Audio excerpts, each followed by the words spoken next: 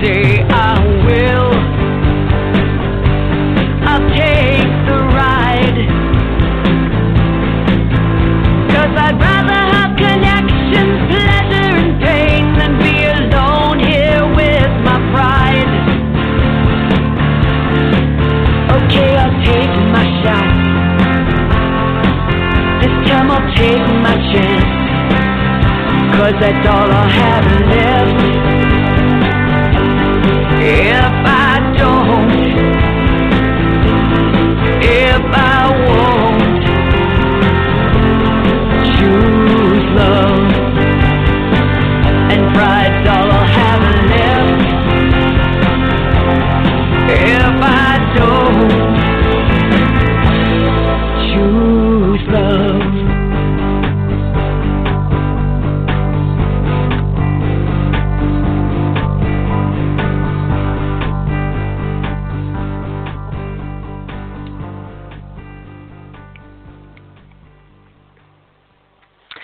Well, good evening, friends, fans, and colleagues. It's Wednesday night, so it must be Voices of the Sacred Feminine night.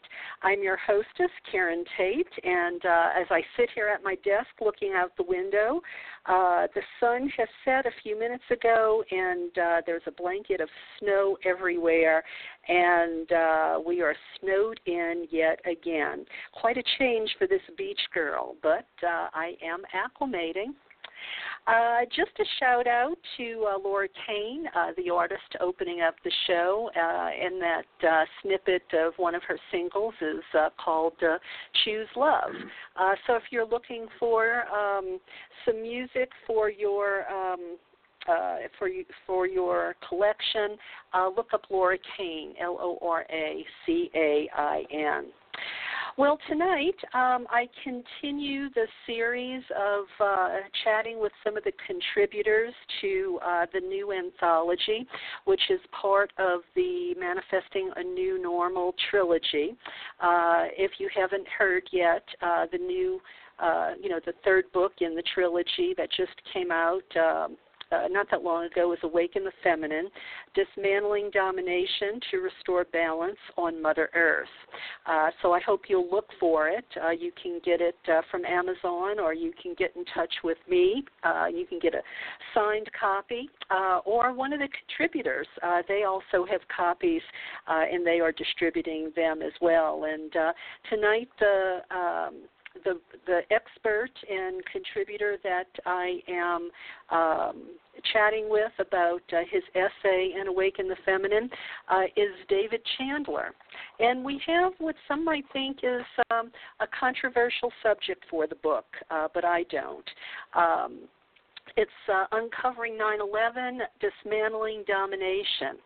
And I invited David to be a part of this because I'm on the show, and I believe he's an expert in the topic of 9/11, the cover-up, as I like to call it.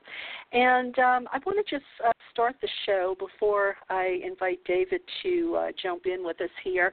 I want to read you the short preamble that I put in the book. David is Chapter 7, Uncovering 9/11, Dismantling Domination. And I put this preamble in the book because, believe it or not, there were a few people when they read the book to, give their review or suggestions, they were a little nervous about this topic being in the book, but I didn't think they thought it through very well, and I went ahead and put this preamble before the essay because I wanted them to rethink it. So let me just read this quickly for you. I grew up a native Catholic in the Bible Belt. Oh, I'm sorry, I grew up a naive Catholic in the Bible Belt, actually a native of New Orleans. That's what I was thinking. When I discovered Goddess and learned how patriarchy had stolen her and her values from the world, what patriarchal religion had done to women, I was never the same. I developed a healthy skepticism for versions of history written by the conquerors. No longer was I a sheeple, or at least I tried not to be.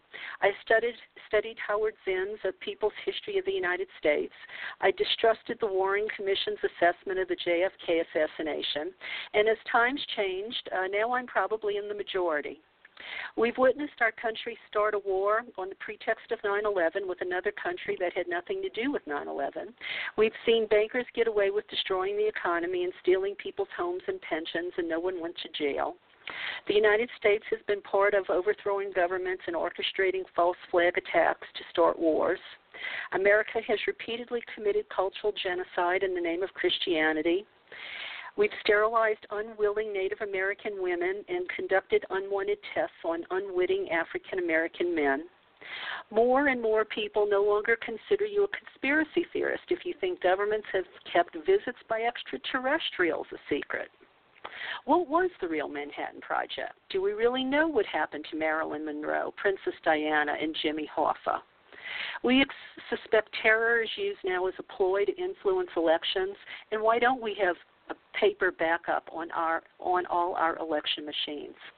Is the Russia connection in the Trump administration real, a deflection, or a bit of both?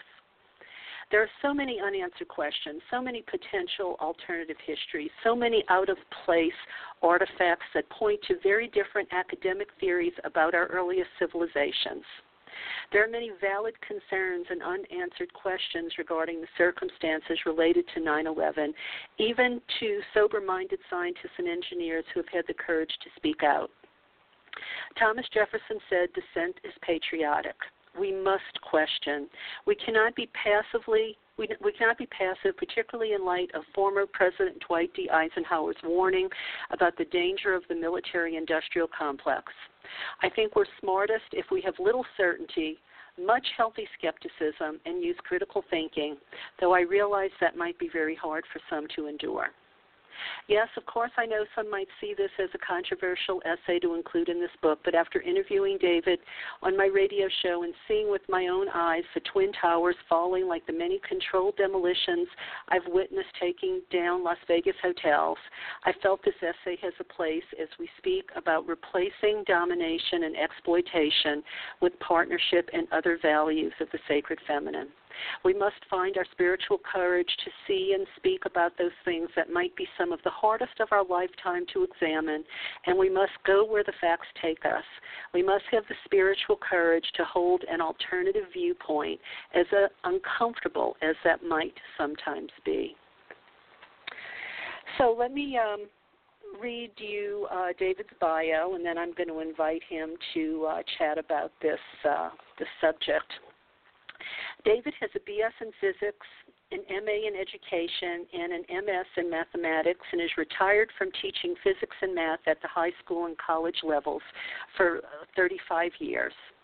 He has been an active researcher with architects and engineers for 9/11 Truth and is currently coordinator of scientists for 9/11 Truth.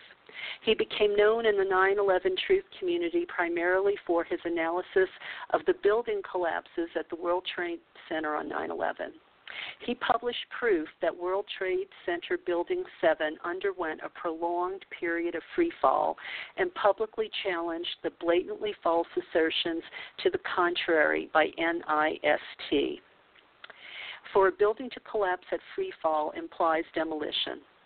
David maintains a website that highlights his own work and the work of several other independent 9/11 scientific researchers, and that website is 911speakout.org. David Chandler, welcome back to Voices of the Sacred Feminine. Hello, how are you doing? Thank you. Thank you so much for being with me tonight and having the courage to stand up against the people who I'm sure wanted to shoot you down. It's not easy to stand up to, so many voices that either might be afraid to hear what you have to say or maybe have an agenda for what you have to say not being heard. Over the years since this has happened, where do you think we're at? Are there more believers? Have people forgotten?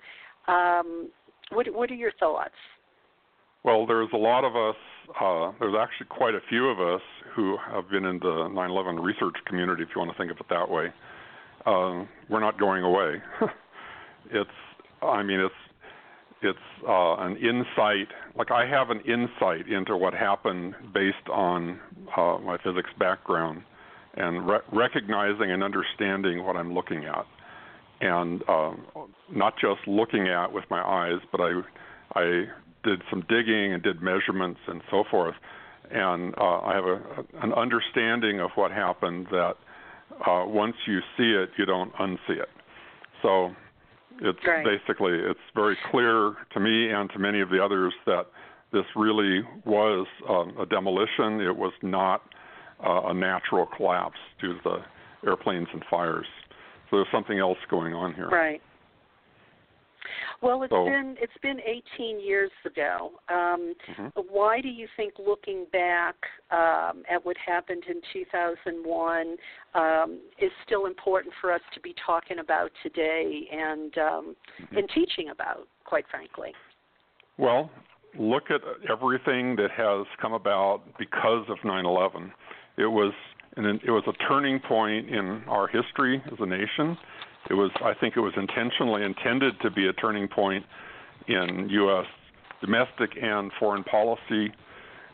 We have the War on Terror. We had the Patriot Act.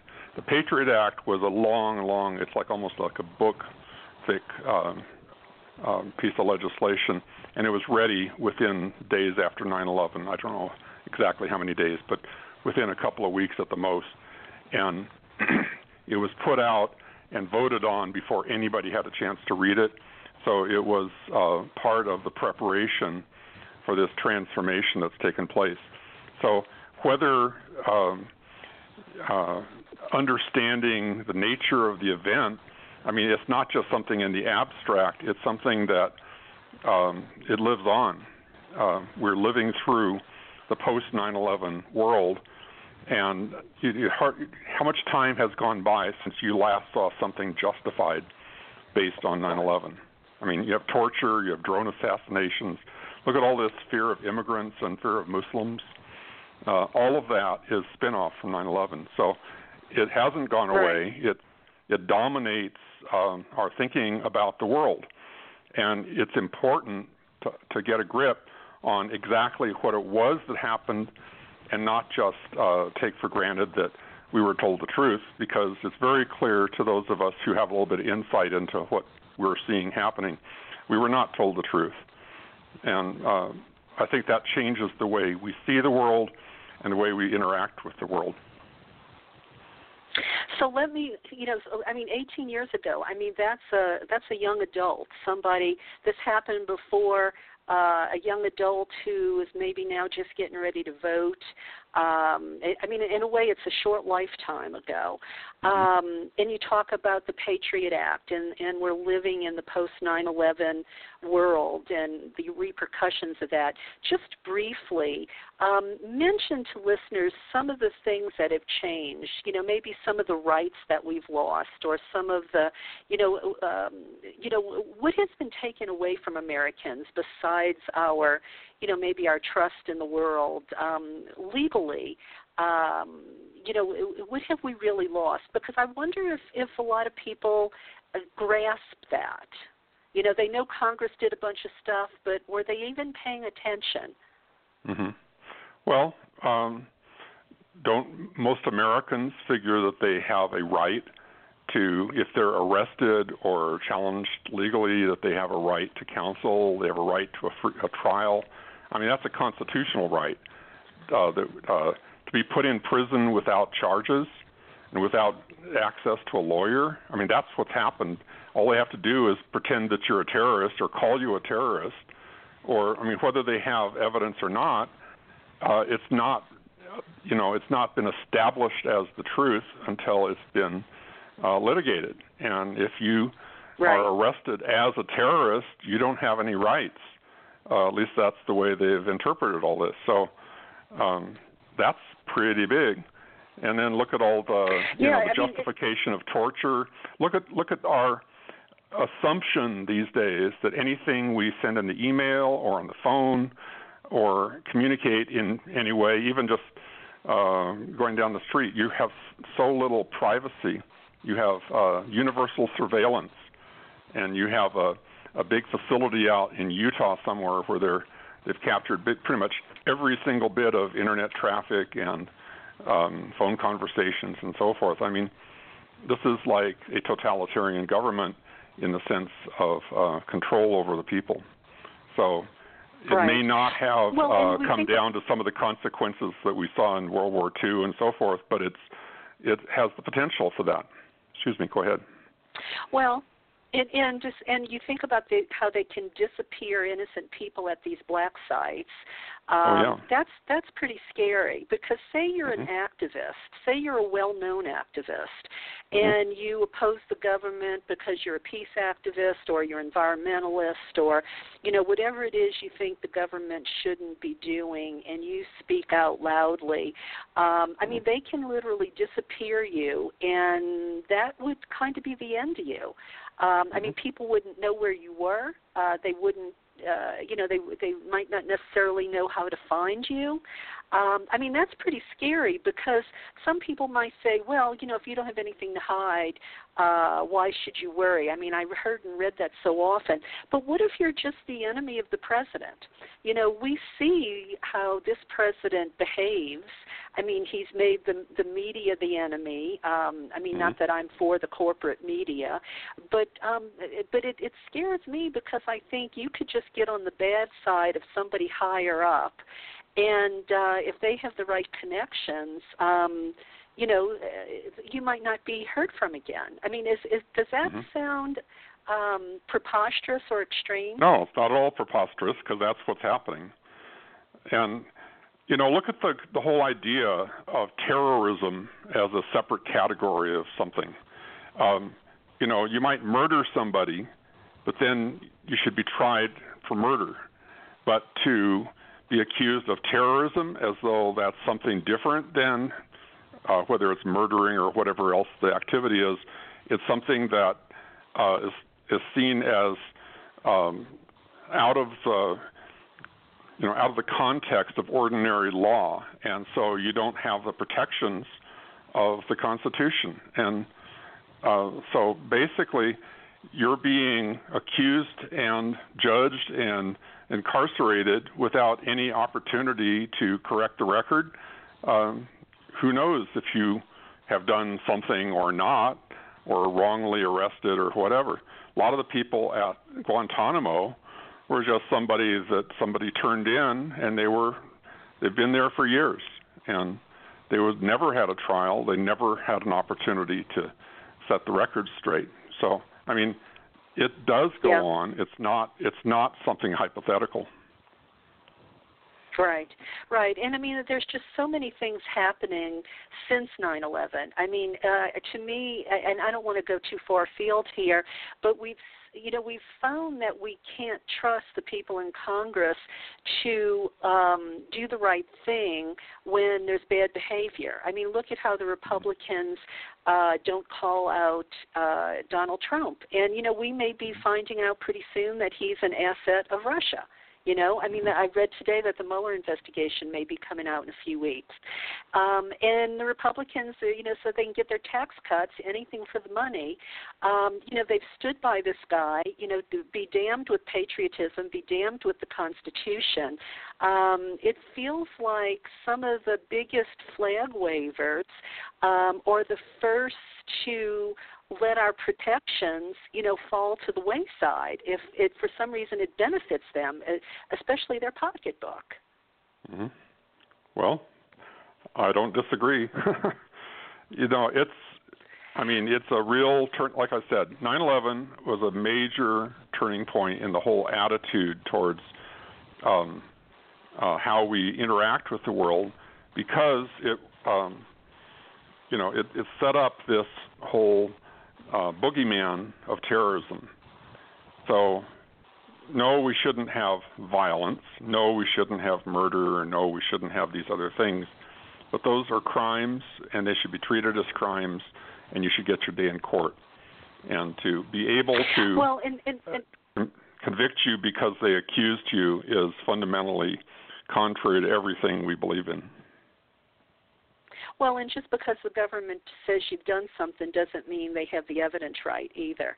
That's right. You know, and I'm thinking about how, you know, Saudi Arabia was implicated in everything, and the people in the planes, I believe, were supposed to be Saudi Arabian, and you know, we just sit by and don't hold this country accountable. I guess because of the oil and the money and their investments in the United States, probably their investments in certain people's political campaigns. I mean, look what just happened with one of the higher-ups there in Saudi Arabia who allegedly had that journalist killed.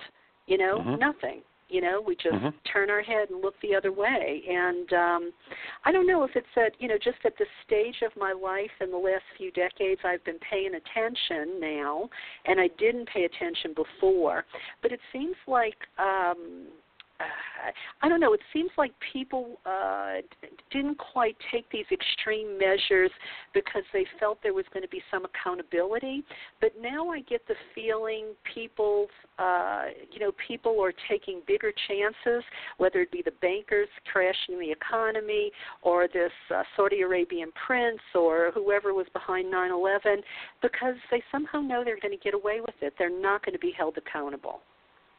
You know, and I know that probably sounds real conspiracy theorist, but I wonder what it is that changed. You know, that you know, it's almost, I don't even know how to language it, but it's almost like people know they're just not going to get caught if they're rich and connected. But yet a mother who maybe steals bread because she doesn't have money will get thrown in jail for robbery. You know, it's a crazy time we're living in.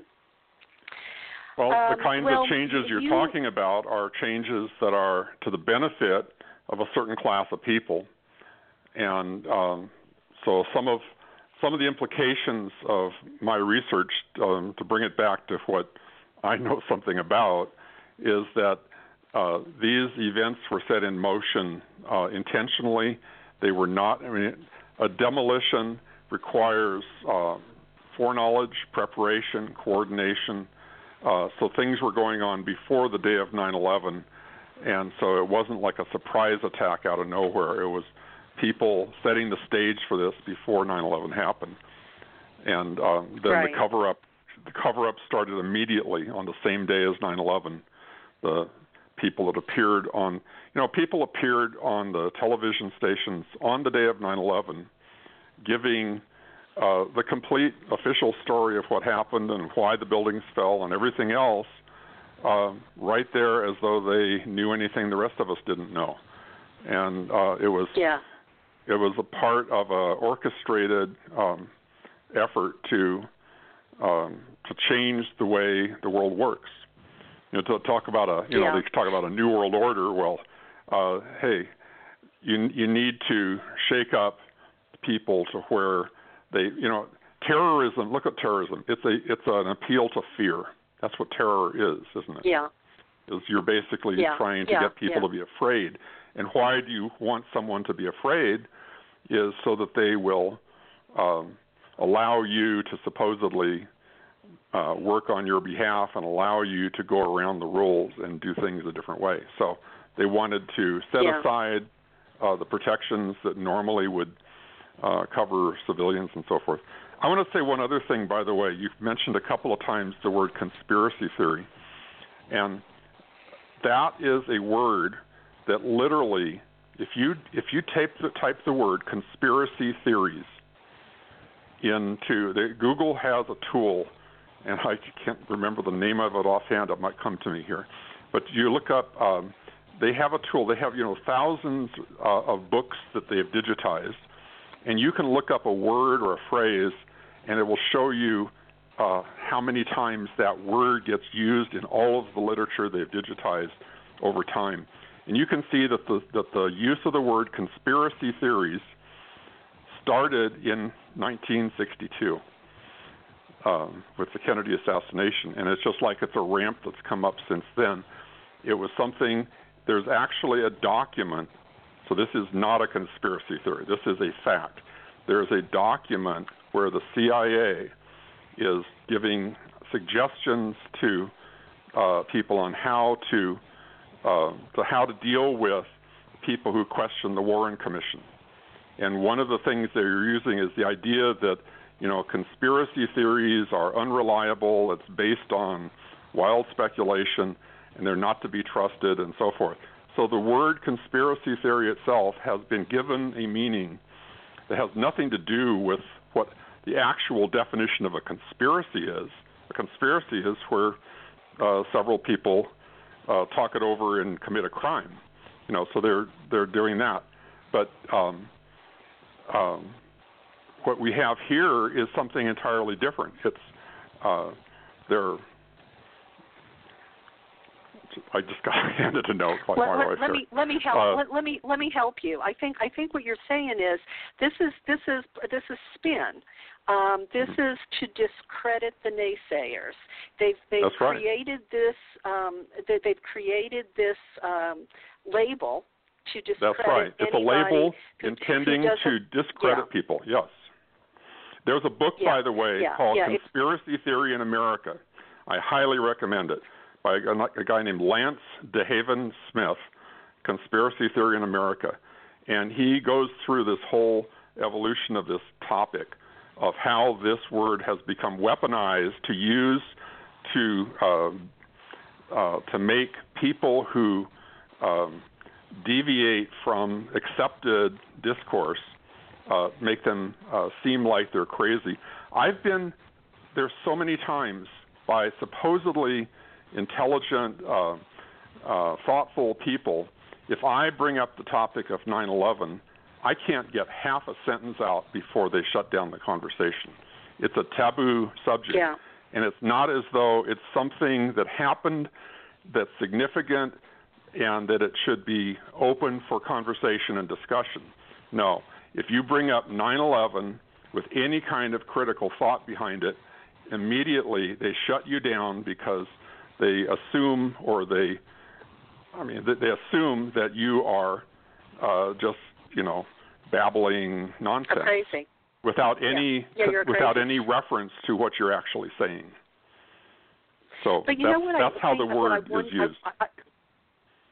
Well, and we're going to get into the specifics, even if it takes we run a little long if you have the time, David. But because I think all of this is important. We're kind of peeling away the different onions and the different layers of the onion. But I wonder too sometimes if people want to shut down the conversation because they are afraid to entertain the idea that our government could have done this.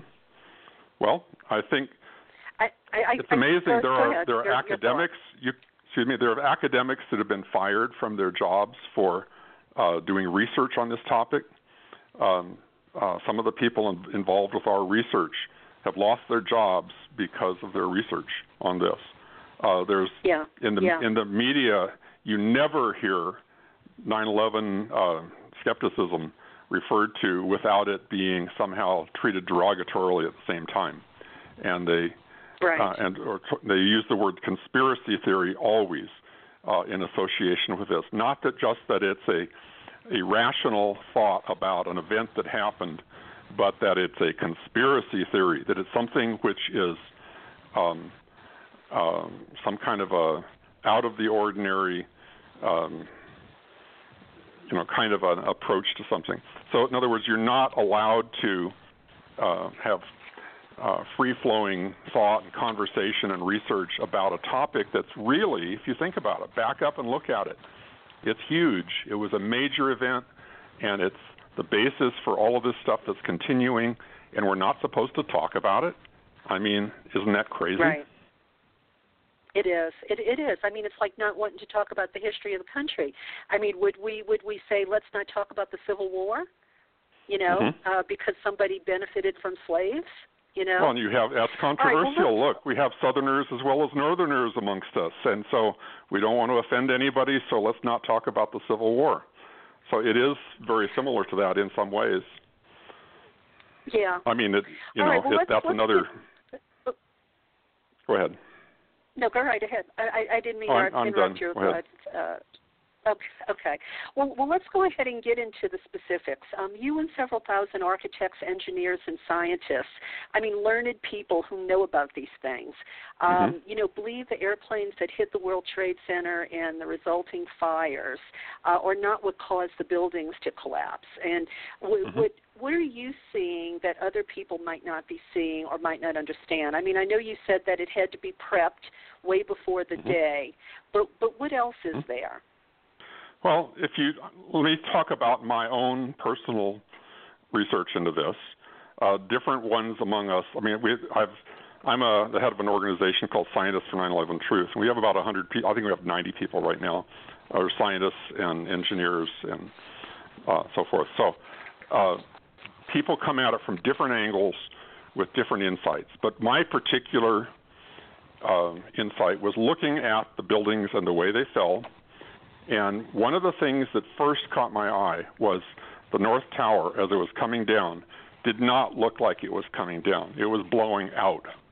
And I saw large chunks of material from high in the building being thrown laterally, horizontally, out of the building and going all the way across the street. And as I watched that a couple of times through, I realized I have what it takes to figure out from the trajectory of that chunk of stuff how fast it was moving. And I basically stopped the video, took out a ruler, did some measurements, looked up on the internet the dimensions of some of the buildings and so I could get a scale there. And I estimated that some of those things were being thrown out over 60 miles an hour. And I went back later with a measuring tool I have that enables you to take a video clip and you can step through it frame by frame and track the motion of an object and get a more precise measurement. I had some chunks of stuff that I found going over 70 miles an hour horizontally being thrown out of the building. What's causing that? That's not something that's a clincher for me, but it definitely caught my attention. And it's like something is going on here. It's not just material falling down. You expect there to be some blowing out of stuff as it falls down. But large, heavy chunks with big, huge clouds of white smoke percolating off the surface as it's being thrown horizontally at like 70 miles an hour, that's incredible. So then I took that same measuring tool. Once I dug that out and started using it, I started measuring everything I could find. And then one of the things I've measured is how fast the buildings came down. And it's not, when I say how fast, I'm just using loose terminology for the public here. But there's a term called acceleration. You can measure how the building moved downward and how it picked up speed as it fell. And one of the things about the Twin Towers, the North Tower is the one that had the cleanest example of this, but it picked up speed the entire time that it was falling. And normally if you take a hammer and you drive a nail with it, you come down and it gives you an excess force on the nail. It's what drives it into the wood. That's more force than just the hammerhead by itself. But when it's the process of doing that, the nail pushes back. And so when you use a hammer on a nail, the nail brings the hammer to rest. You have to lift it up and hit it again, don't you? So that process of trying to push, you had to crush the vertical columns in the building in order to get it to collapse. It's not just the floors pancaking down. That was put out early on, but that doesn't explain the building. The building had it had 47 core columns, massive core columns, tightly bound together. It was like a building within a building. And if the floors had pancaked down the way they said at first, it would have left that core structure still standing there. And that didn't happen. The core structure was crushed down, is at least what they say. But it wasn't crushed down, because if you're crushing down something like that, it's going to slow down the thing. Something's coming down and hitting it, it's going to slow down the hammerhead, so to speak. And that didn't happen. Observationally, you can see the top part of the building that was coming down on the bottom part did not slow down. It never slowed down, which tells you that it's not actually, the hammer is not driving the nail, or the pile driver is not effectively crushing anything. So there's something else at work. So understanding the dynamics of how that works, you know that what you're seeing is the top part of the building was not crushing anything. It was falling into pre-pulverized material. So there were explosions pulverizing what was beneath, which enabled the top part to fall and never slow down. It's picked up speed the entire way down. So that was my key insight. Sense to me. Yeah. But then when I went to the second, there was another building that a lot of people, many of your listeners may not even realize, there were 3 buildings that came down precipitously on 9/11 that day. 2 were the Twin Towers, but then a building across the street from it was the 3rd building in the complex called Building 7. It fell at 5:20 in the evening. And there are a lot of people who've never seen it come down. And if you go to my website, 911speakout.org, I have a lot of video clips and things there. The very first thing you see on that page is a loop that shows you Building 7 coming down. Because if you haven't seen it, just simply take a look. It looks exactly like a controlled demolition. And so this building, when I measured the roof line for Building 7, not only was it picking up speed the entire way, it was falling at exactly the acceleration of gravity. So you take out your car keys and you let go, that's how fast it fell. So it's falling with zero resistance. So it's absolute proof. It's absolute proof that it had to have been a demolition. You can't do that. You can't have a building collapse through its own structure with zero resistance. And that's what we saw happening. Well, and you're saying this was also across the street. I mean, unless one of the Twin Towers fell on it, I mean, how could they even justify a building across the street collapsing? It wasn't like the planes hit it, or that's right. No plane hit this building. There were some fires in the building. Yeah. But this was a massive steel frame building. It was a huge building. If the Twin Towers weren't there, you would have noticed this building by itself. It's about half the height of the towers, but it would occupy, the footprint of the building would cover a football field. Okay, it's 100 meters from side to side, and it's pretty much the same width as the football field. It covers that area, and yet here's this building that size, 47 stories high, coming down with the roof line level with sudden onset. It just let go and fell, and the roof line stayed level. Well, how can you do that? You have all of these vertical columns throughout this building, and for the entire roof line to come down and stay level, all of those columns across the entire width of the building had to fail simultaneously within a fraction of a second. And it fell at absolute free fall for 2.5 seconds.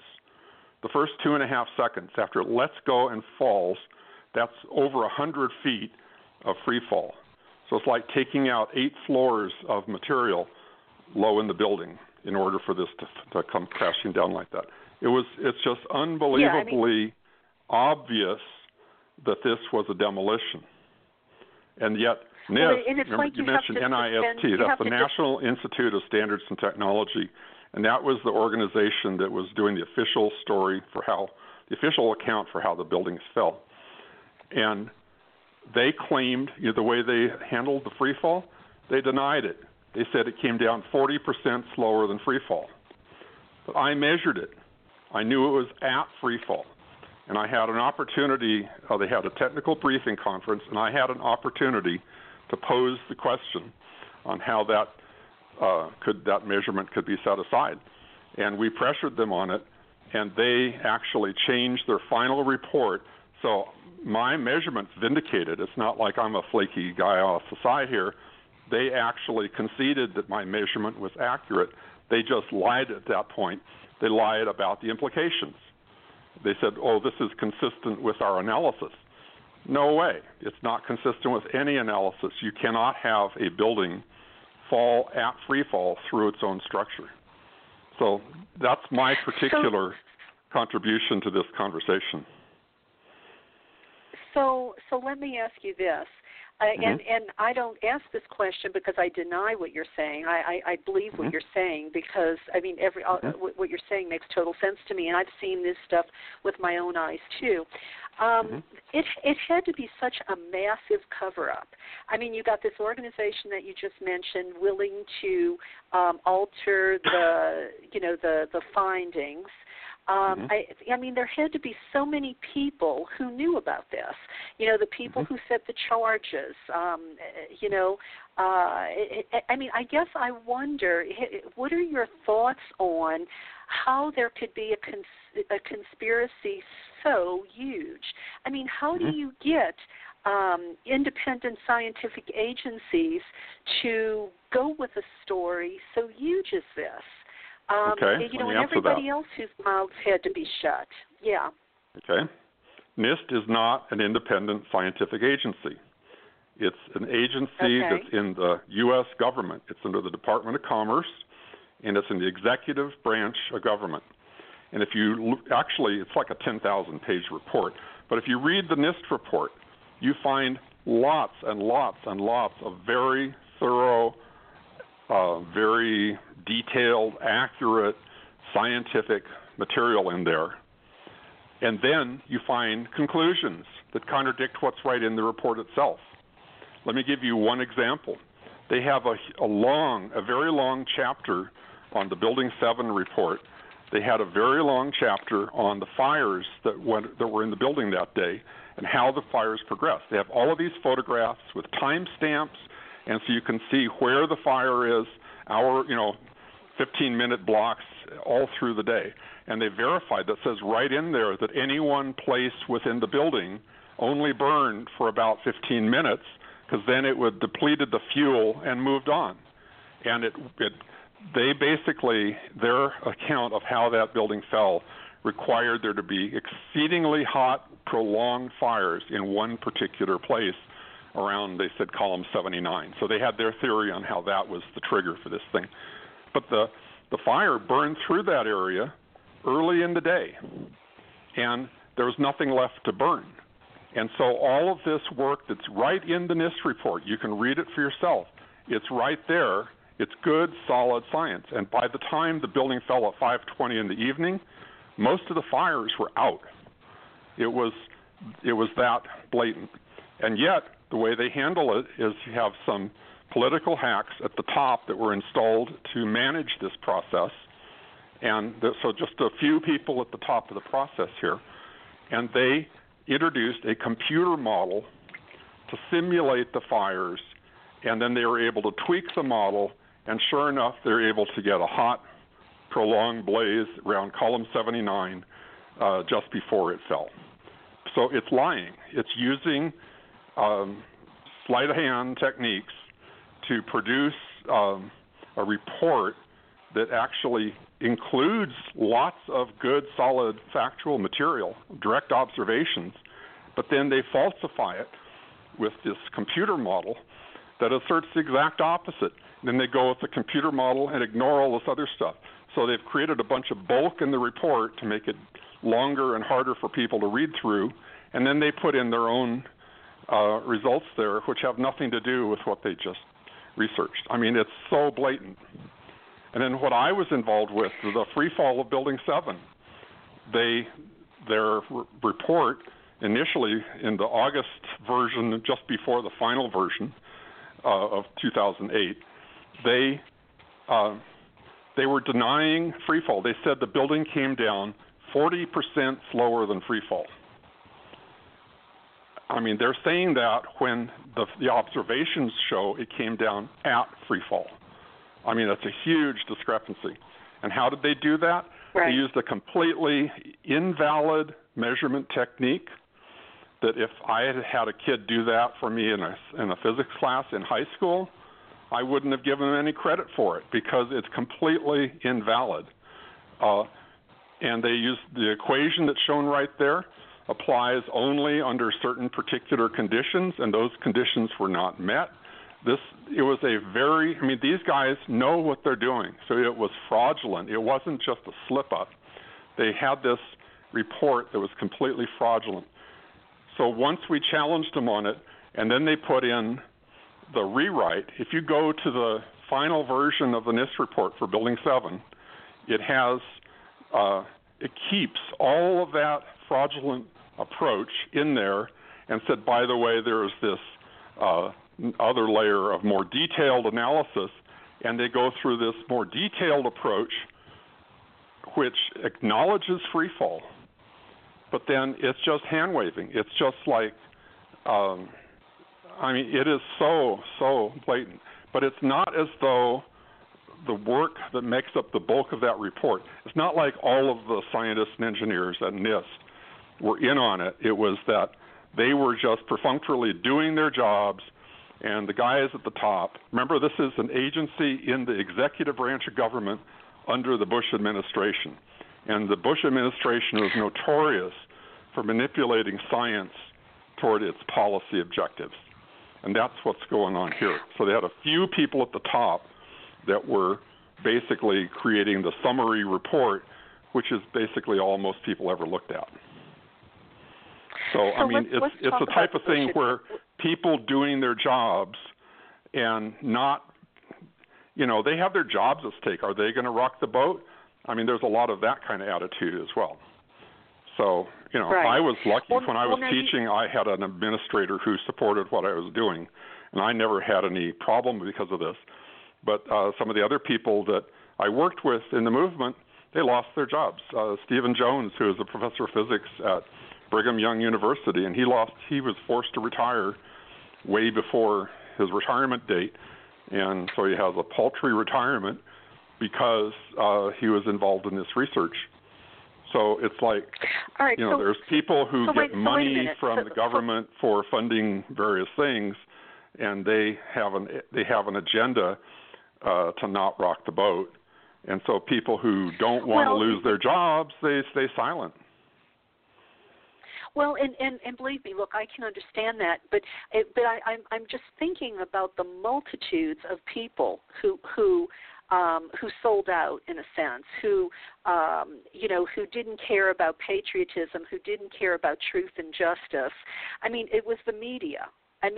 Now, and maybe it's because the media, journalism isn't the fourth estate anymore, protecting democracy. Now media journalism is just a hand of corporations. But so you have the media that they had to count on was not going to look too close.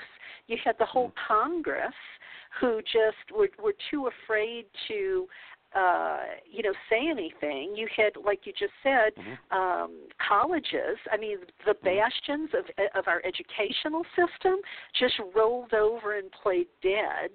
Right. It's like all of the institutions failed us. There's a very good documentary called 9/11 in Academia, or I can't remember if that's the exact title, but on the front page of my website, 911speakout.org, you scroll down to the bottom, and there I have the video. It's embedded right there, and you can see it. It's a very well-produced documentary about how the academic community has reacted to 9/11.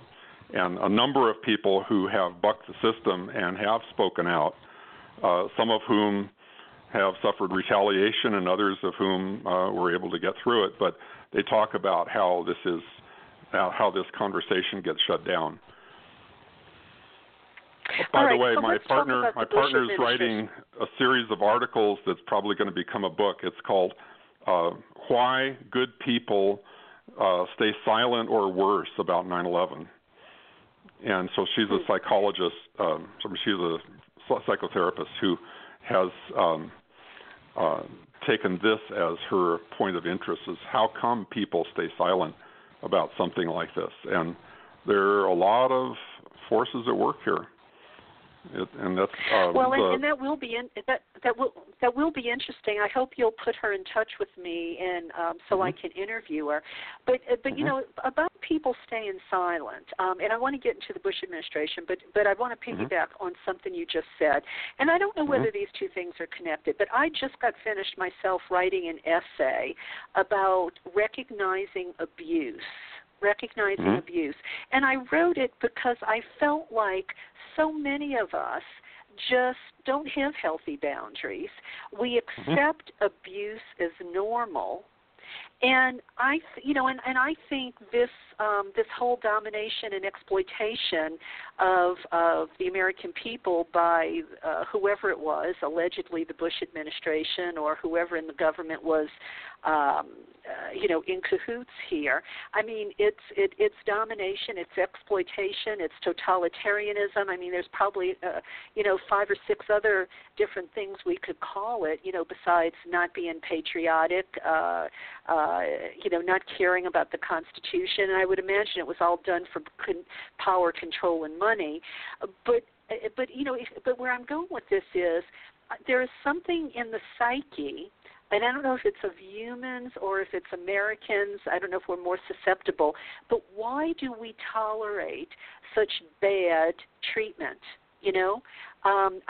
Sometimes I want to lay it at the feet of religion, because just as a recovering Catholic, what did we have to look at on the altar? We had a suffering and dying God. Religion makes suffering and sacrifice noble.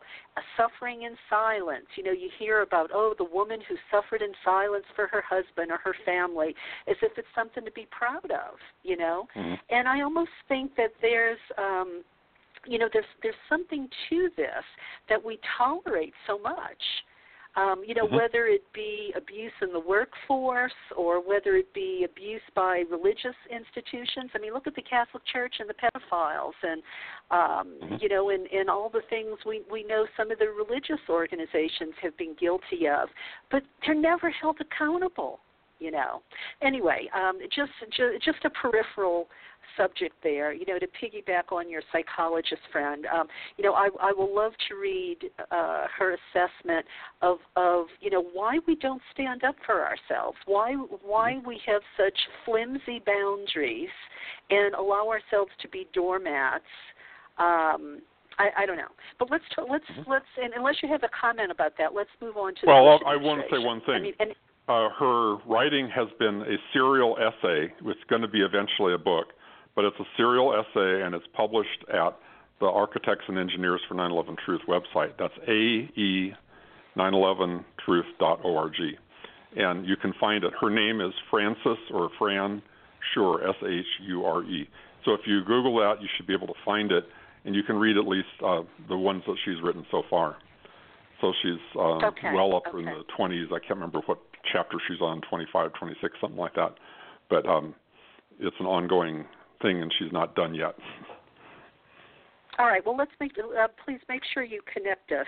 I'll send you the information. Let's get to the Bush. Okay.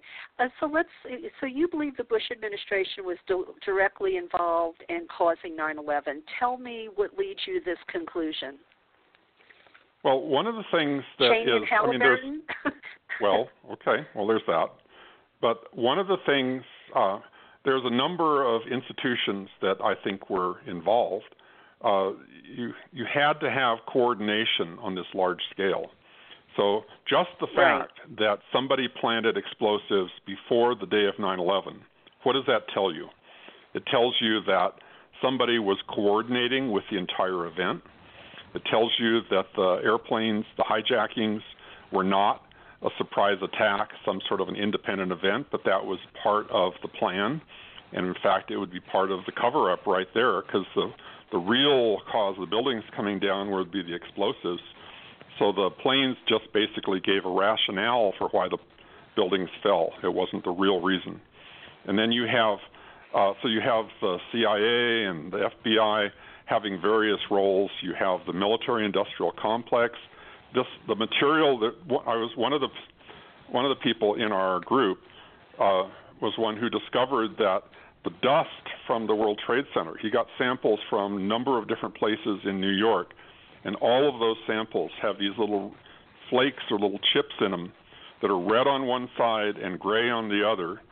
And by analyzing these, they discovered that this is a material called nanothermite, which is a military-grade explosive. It could be used as an incendiary, it can be used as an explosive, it can be used for rocket fuel.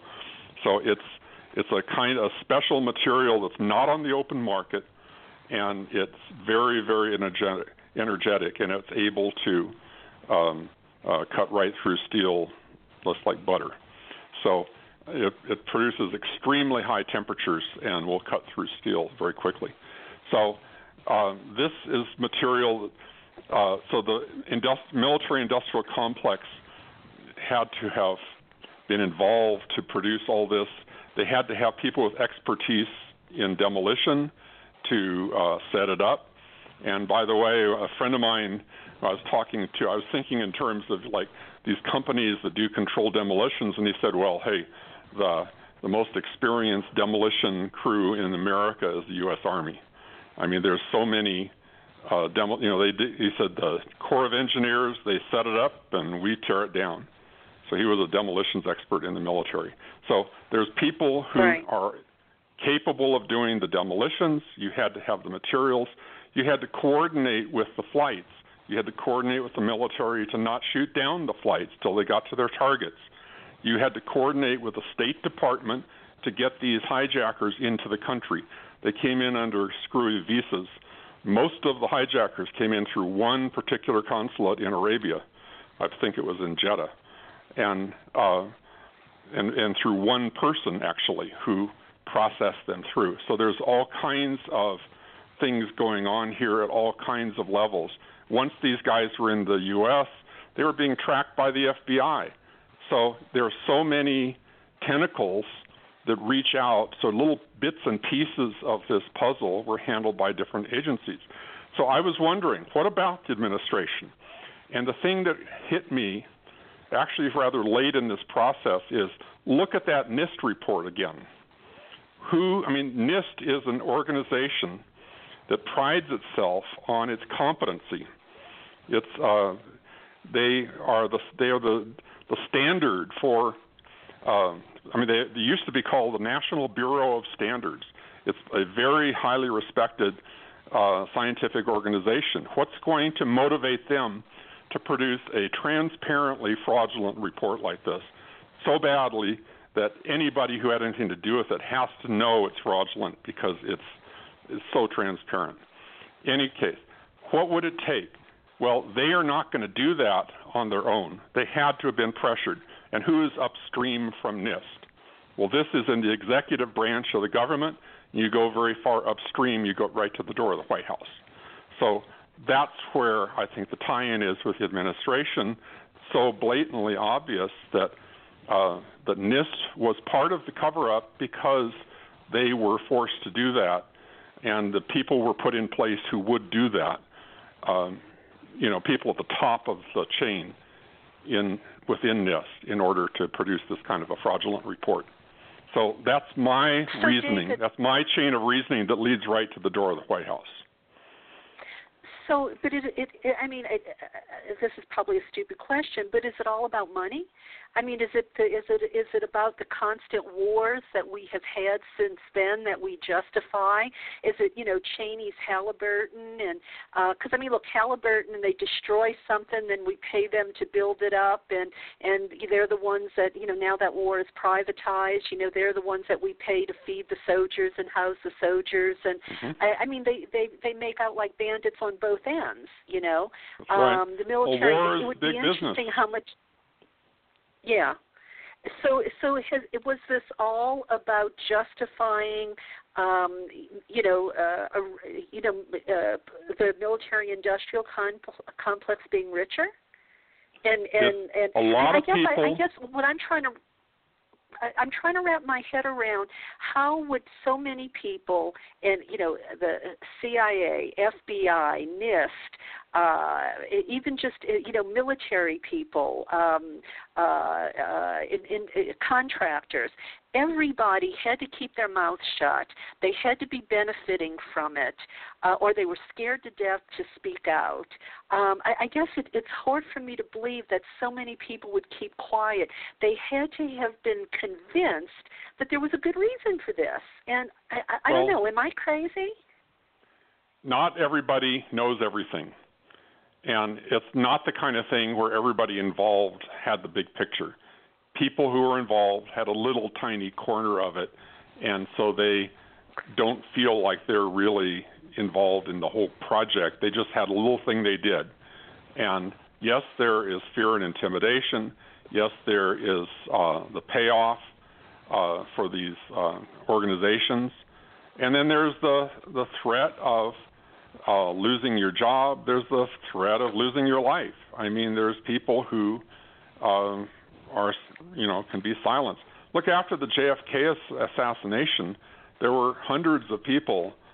I think it was in the hundreds. It was definitely in the dozens, but who were killed or died mysteriously to keep them quiet. So it's not like everybody had to be quiet. There is so much power to silence people and to keep the truth from being widely known. So you have control of the press. Right. You have the media is how do you know what's the truth of the situation? Most people listen to the news. If it's on the media, they believe it, and if it's not in the media, it's somebody's making it up. So they don't know how to evaluate all this stuff on their own, and so they're struggling. If you go to the internet, you have to ask yourself, who do you believe? But there are tremendous resources that are on the internet that once you start understanding, you have to be judicious, because there is a lot of stuff that you have to use your judgment. There's a lot of stuff there that is very flaky material. But what you get out of the mainstream press is flaky material as well. So what about the Pentagon? The plane that hit the Pentagon. Is there anything to be said about that? Well, I have a lot to say about that, but let me put it this way. The place where the 9/11 Truth Movement has their greatest strength is in figuring out what happened at the World Trade Center. There is very strong unanimity within the Truth Movement about the fact that the buildings came down via demolition, and the 3 buildings and so forth. So that is where we have our strongest foothold into this.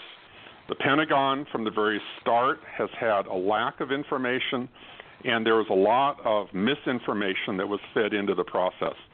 So it's one of the most controversial elements of the 9/11 story.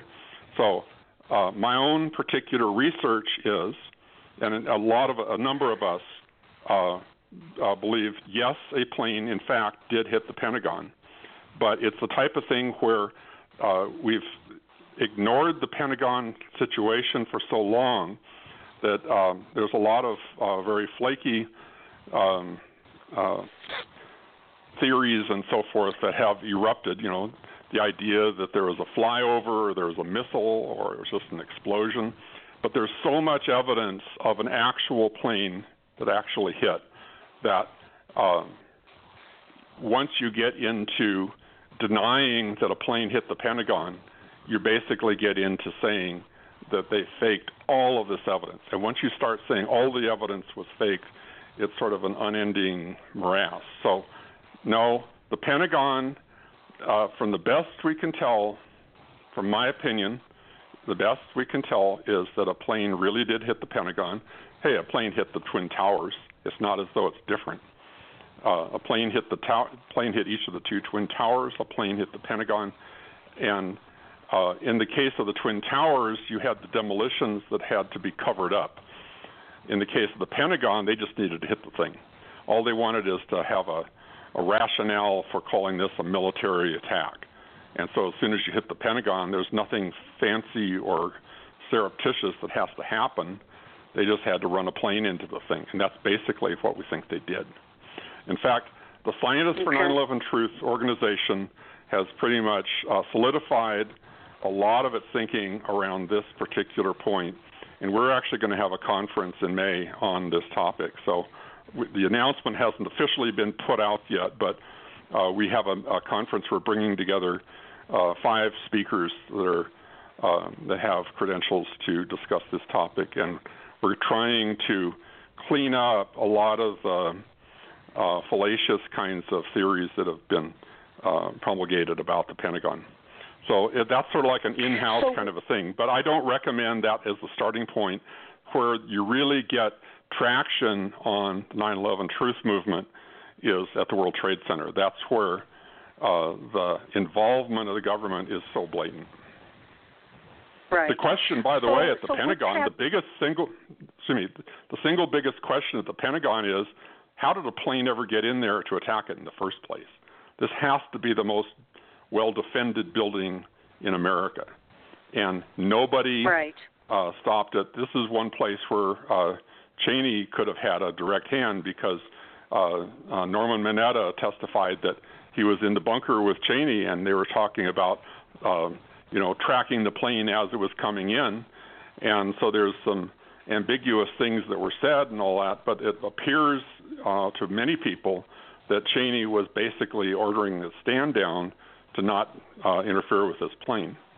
So that's one of the angles you have in terms of administration involvement.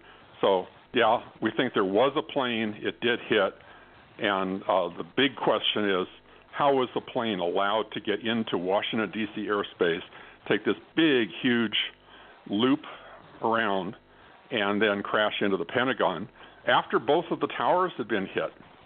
So it's like everybody should have been on high alert, and why was this allowed to happen? So that's the real question at the Pentagon. Well, and I'm thinking, too, about the Bushes, and I don't know where to separate fact from fiction on the Bushes, but I know George Bush was in the CIA.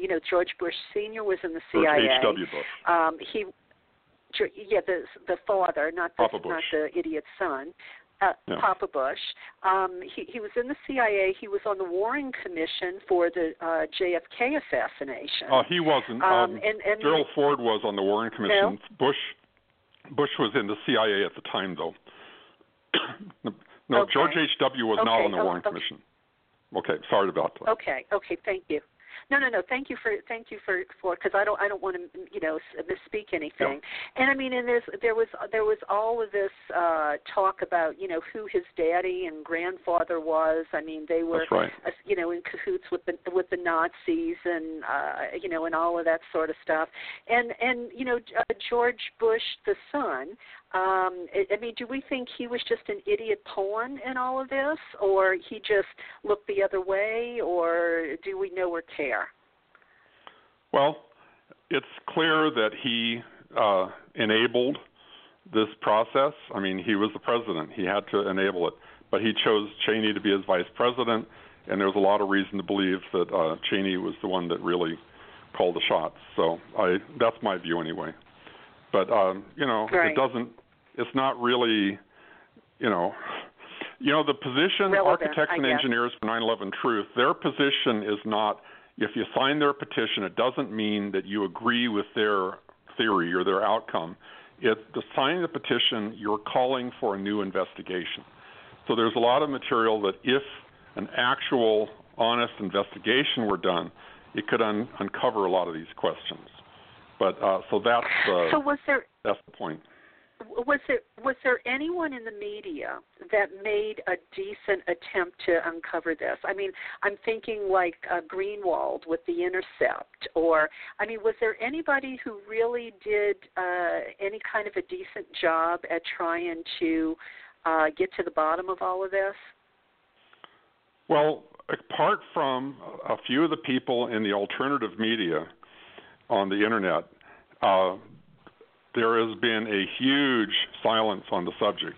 And so you mentioned Greenwald, you take Noam Chomsky, you take a bunch of these people. They don't go there. Amy Goodman watched Building 7 come down. We have a video showing Amy Goodman watching Building 7 come down, and she won't talk about it. So there's what's going on. It's hard to say. Is there physical intimidation? Is there she's going to get all of her funding and all of her everything she does that's good material going to get cut if she touches the subject? Who knows? But a case like that, why are these people not touching? Why is it treated as a taboo subject? And even among the progressive media. So that's part of the reason that my partner is doing this book on why people stay silent, Right. So, David, what's happening now? You said y'all are you're going to. It's that in-house. Is it an in-house conference or is it a public conference that's coming up? Well, it's a public conference in a sense. We haven't put out the official announcement yet. If anyone, I'm not sure. Is this live or is this going out soon or whatever? No, this is live. Oh, it's live. Okay. Well, if you write to me at David at. Well, let's see. That's not going to be a good one. I'll give you the. Do you have my web address? Okay, go to 911speakout.org. That's my website, and go to contacts page. You can contact me.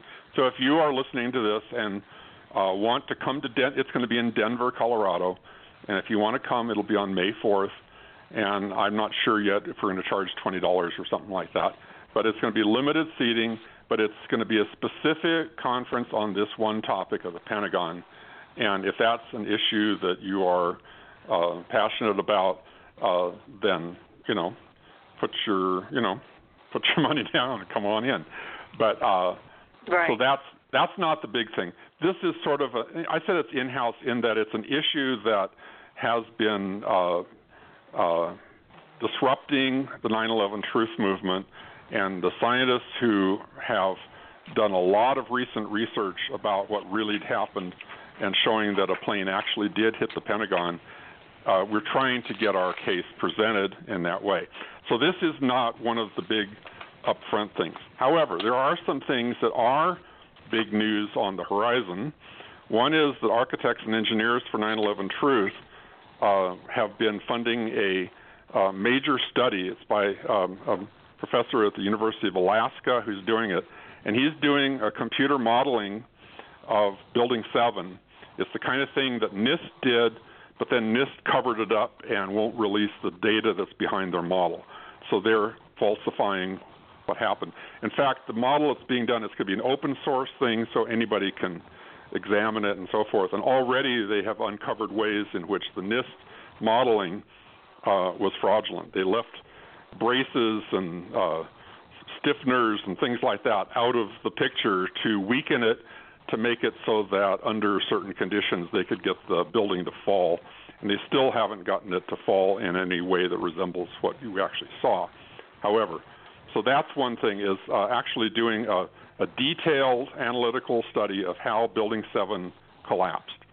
The other thing that's happening that I think is a bright spot on the horizon is there's a group called Lawyers Committee for 9/11 Inquiry, and they have taken a number of initiatives in terms of the legal side of things, and they've initiated a grand jury, a federal grand jury, to look into some of the claims and some of the fraudulent behavior of the administration and so forth. So those are a couple of fairly new initiatives on the horizon here.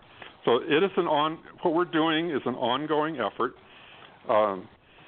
If anybody who's listening is a scientist and wants to sign up for Scientists for 9/11 Truth, you can go to scientistsfor911truth.org and contact us through that. And we'd be welcome to send you an application if you want to join that. Anybody, whether you're a scientist or an engineer or not, can sign up on the petition at Architects and Engineers for 9/11 Truth and basically make a statement that way. They have over 3,000 certified engineers engineers or architects that have signed their petition, and tens of thousands of others. So you can sign up in the other category, even if you're a complete layman on the subject, but just to get your name on the record. So there's a number of opportunities like that. And I always tell people, though, that another thing to do is become active in all the spin-offs. Oppose torture. Oppose all of this snooping behavior where everything, drone strikes, all of these things that have been justified by 9/11, to approach those topics with the knowledge that 9/11 was a fraudulent event, transforms your participation in those events as well. So that's my call to activism. and definitely an area that needs, participation. But I wanted to just, if you feel comfortable talking about it, you talked about threats and intimidations. I mean, has anybody died mysteriously, or has the worst been people have lost their jobs? To people who've spoken out. There have been some who have died mysteriously, and I'm not prepared with all the names and so forth right now, but there's one, I keep forgetting his name. Give me a second here. Okay, I'm slow with coming up with names. I wasn't prepared on this.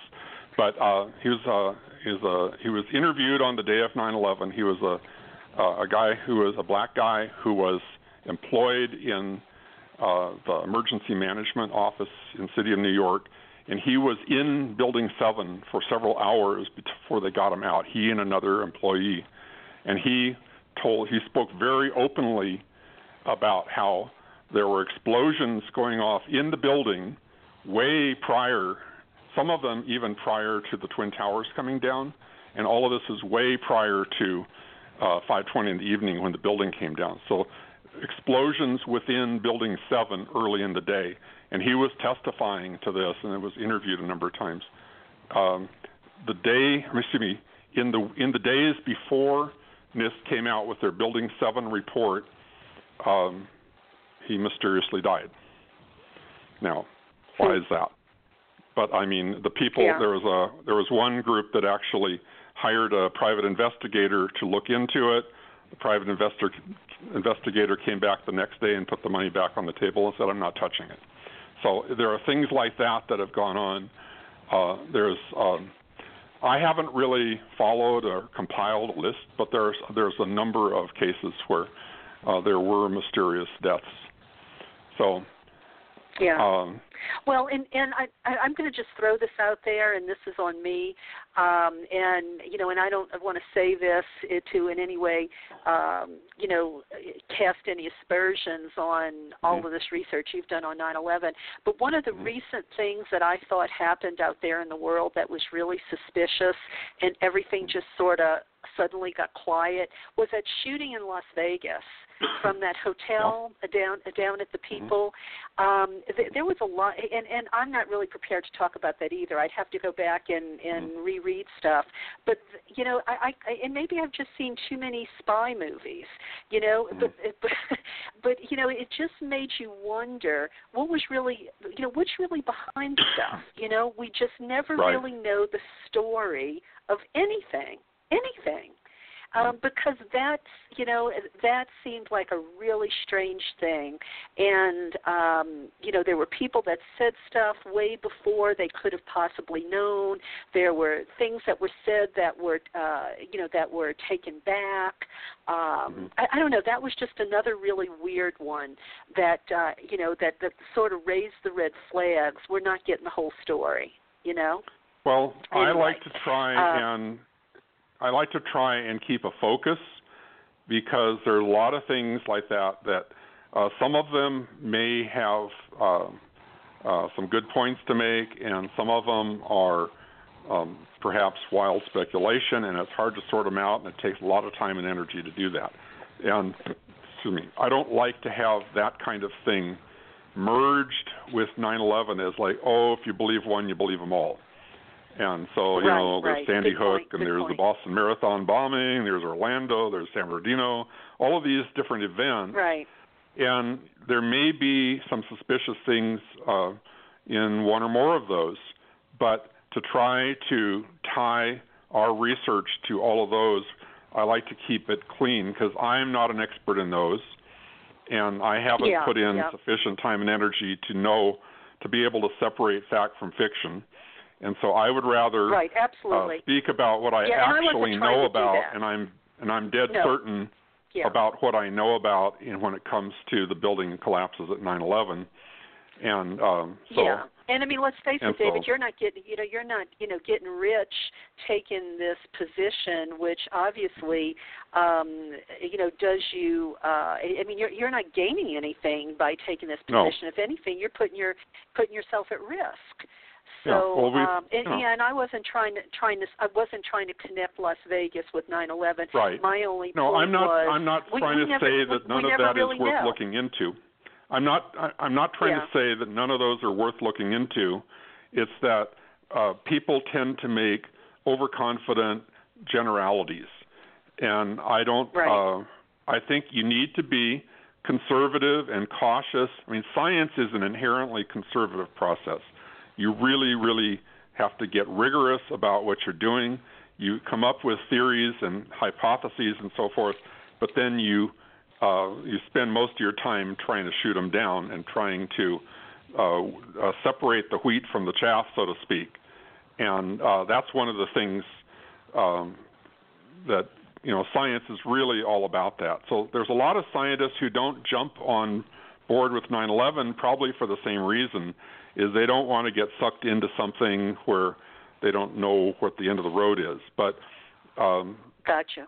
Yeah. Those who have investigated, it's very persuasive once you get into it enough to realize what really happened there. One last question about this, and then we'll wrap up because we've gone on a little late, but it's been worth it. Thank you for staying with me. If for someone who the science would probably make their eyes glaze over, do you recommend any documentaries out there that get it pretty right or pretty accurate, where you could kind of see what you're talking about and just get a better feel for it, maybe a visual and somebody telling the story while they're watching pictures, kind of a thing? Mm-hmm. Some of the documentaries are better than others. Some of them are pretty awful. And but if you want to watch a video, I have a talk that I gave at the University of Colorado Boulder this last September. And it's right there. It's the second video down on my webpage, 911speakout.org, to get that in one more time. And if you want to basically see this laid out, I have a lot of illustrative material in there. You can see the little video footage and my commentary on it and so forth. That's one place. To see a production film, there's a number of ones that are good. There's a number of them that are pretty mixed. And if they're mixed, it's probably worse than not watching them because you don't know the good from the bad. As I'm saying all this, I remember one video that this may not be exactly on topic, but it's sort of from a firefighter's perspective that I was impressed with, in that they got it, every single point they made, they hit the nail on the head. And it was something about Bravo 7. That's enough to look it up. So something about, that's not the entire thing, but it's something Bravo 7. And Bravo is like for B, like Building 7 is what that stands for. But it's looking at a firefighter's perspective, and they did an excellent job. And there's another video, there's a couple of them actually, about the dust and the health effects of the dust. It's by a woman named Penny Little. She's an artist, but she did this. She interviewed a lot of the victims of all of the inhalation issues that have come out of this, and that was an excellent documentary. So those are two right there that have different perspectives that I think were done. I'm very picky on these, and so if you go to a lot of the typical ones like Loose Change, and there's Zero, and there's a whole bunch of them, and most of them it's pretty much a 50-50 mix, good and bad, okay? Maybe it's not 50-50, but it's a big mix. Any thoughts on Michael Moore? Yeah, Michael Moore's Fahrenheit 9/11 is good, but he doesn't go very deeply into it. He sort of skims, he skirts the key issues. I mean, he gets into some aspects of it, and that was definitely worthwhile to watch, and it's solid, but he avoids getting into the actual analysis of what happened. So, right. I mean, that's my take on that one. Okay, David. Yeah. And I remember. So you're asking a harsh critic here when it comes to movies about this, okay? Okay, I got it. Fair enough. Well, David, I want to thank you for continuing to speak out in spite of the fact that it may, it may put you at risk. I want to thank you for, being in the Awaken the Feminine anthology because, I'm a big believer that, we have to get rid of domination and exploitation in all of its many forms, and I'm becoming convinced that we are just normalizing all of this stuff, and, drip by drip, we just accept more and more abuse, and I don't know, it disturbs me greatly, and this was just a huge example of the American people, I think, being duped, and in our treasury, our tax dollars, that could be used for social issues, education, medical research, just fattening up the military-industrial complex, and it just makes me crazy.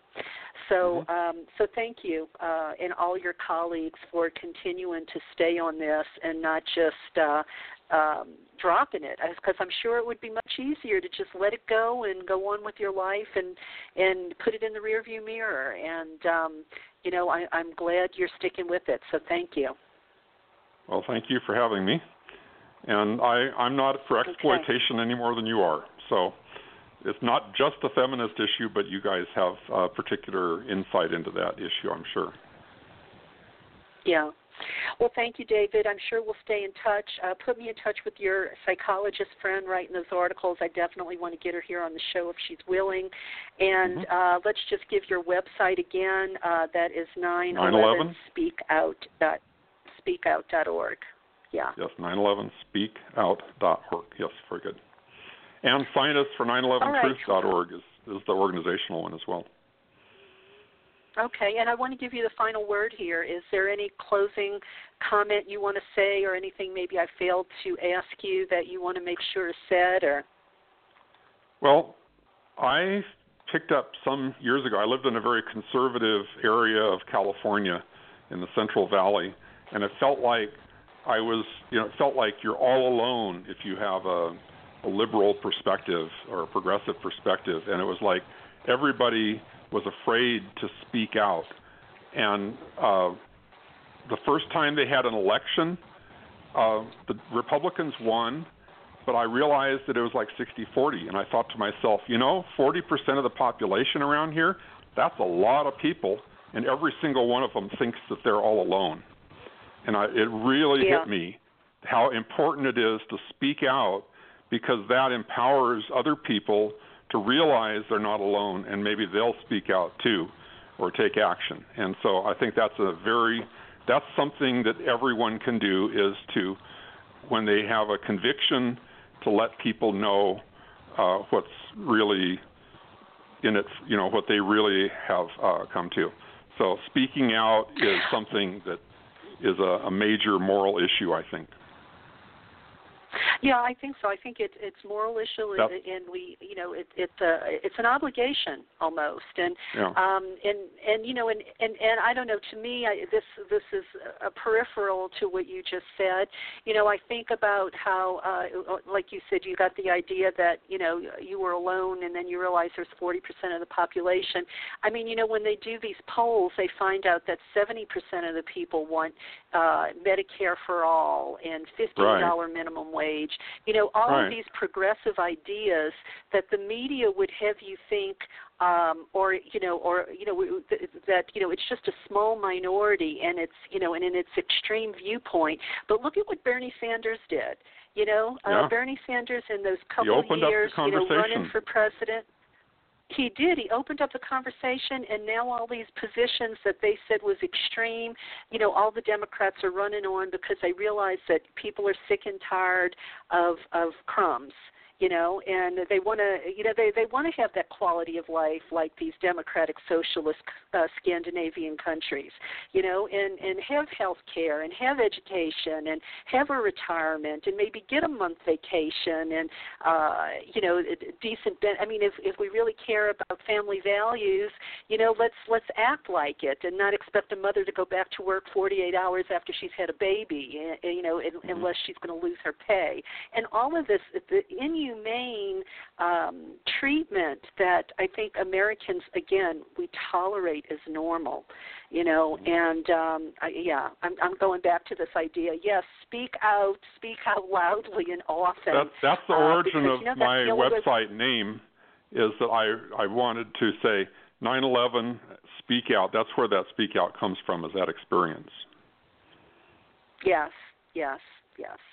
All right, David. Well, it's been great talking to you again. Thank you for your work. I am sure we will have an occasion to talk again. Let me know if anything new comes up, and I will have you back on the show, and we will cover it, okay? Great. Thank you. You're welcome. Good night. Good night. Okay, and before we go, I have a word for you from Joe Carson.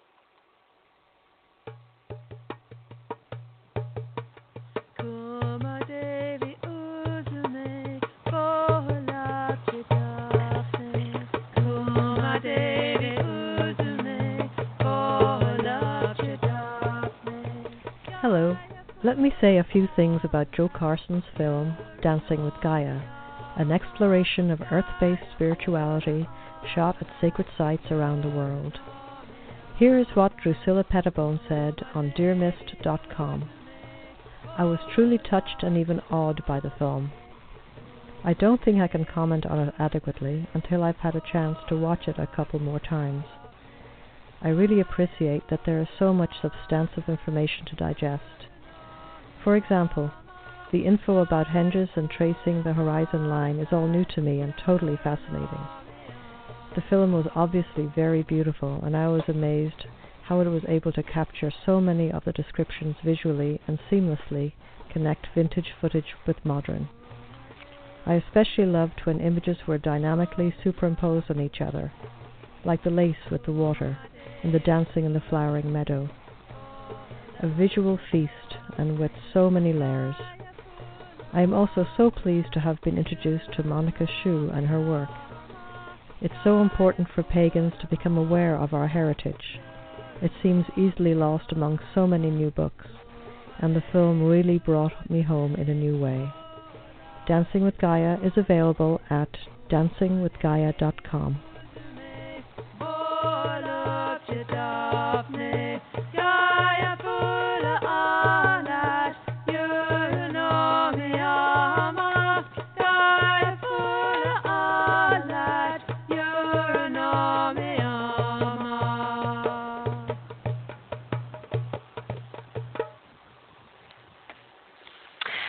You've been listening to the trailer for Dancing with Gaia, Joe Carson's feature-length documentary film.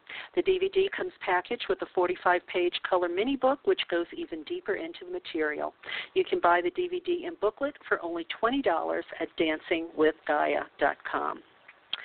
Okay, I'll be back with you next Wednesday, dear listeners, and I will have another contributor to the anthology, Awaken the Feminine, with me, Isadora Forrest, and we are going to be chatting about a few things. One of them is the Hecate, and we know of Isis as the goddess of sacred magic, and we're going to be talking about that. But Hecate is on the rise, and that's something Isadora is going to be talking about with me, and I think you will probably want to hear, because as you may or may not know, Hecate is a goddess at the crossroads, and that might have something to do with why she is making herself known right now. So you will want to make sure to tune in. Also, listening to that trailer for Joe Carson's film, the woman in the trailer mentioned Monica Shu, who wrote the Great Cosmic Mother, and I just want to mention I talk about that a little bit in my newsletter that just went out, Dancing at the Edges with Karen Tate. If you'd like to get the newsletter every month, just email me at karentate108@yahoo.com, and I will put you on the list in order to get the newsletter every month. But anyway, I mentioned Monica Shu and the Great Cosmic Mother because she was one of the few foremothers who I felt had the courage to make the connection between goddess and democratic socialism. Because I believe, and I think maybe many of you will too, that there is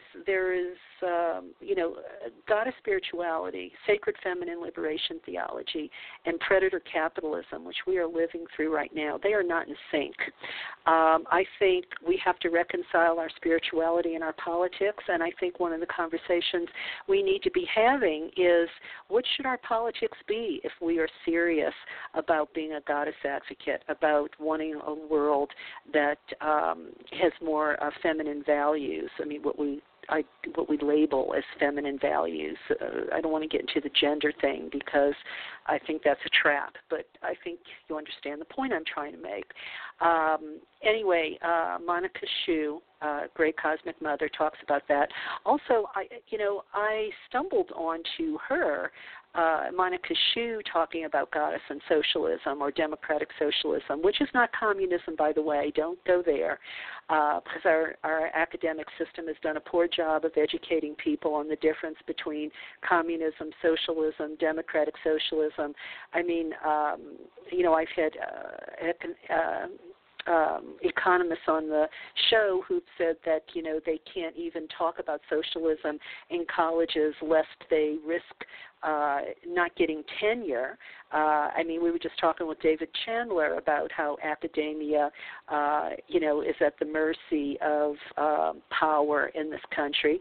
There's another example. They only teach people that capitalism is the only way and extol the virtues of capitalism, never talking about what's bad about it, the victims of capitalism, and what other versions of economies could, in fact, benefit more people.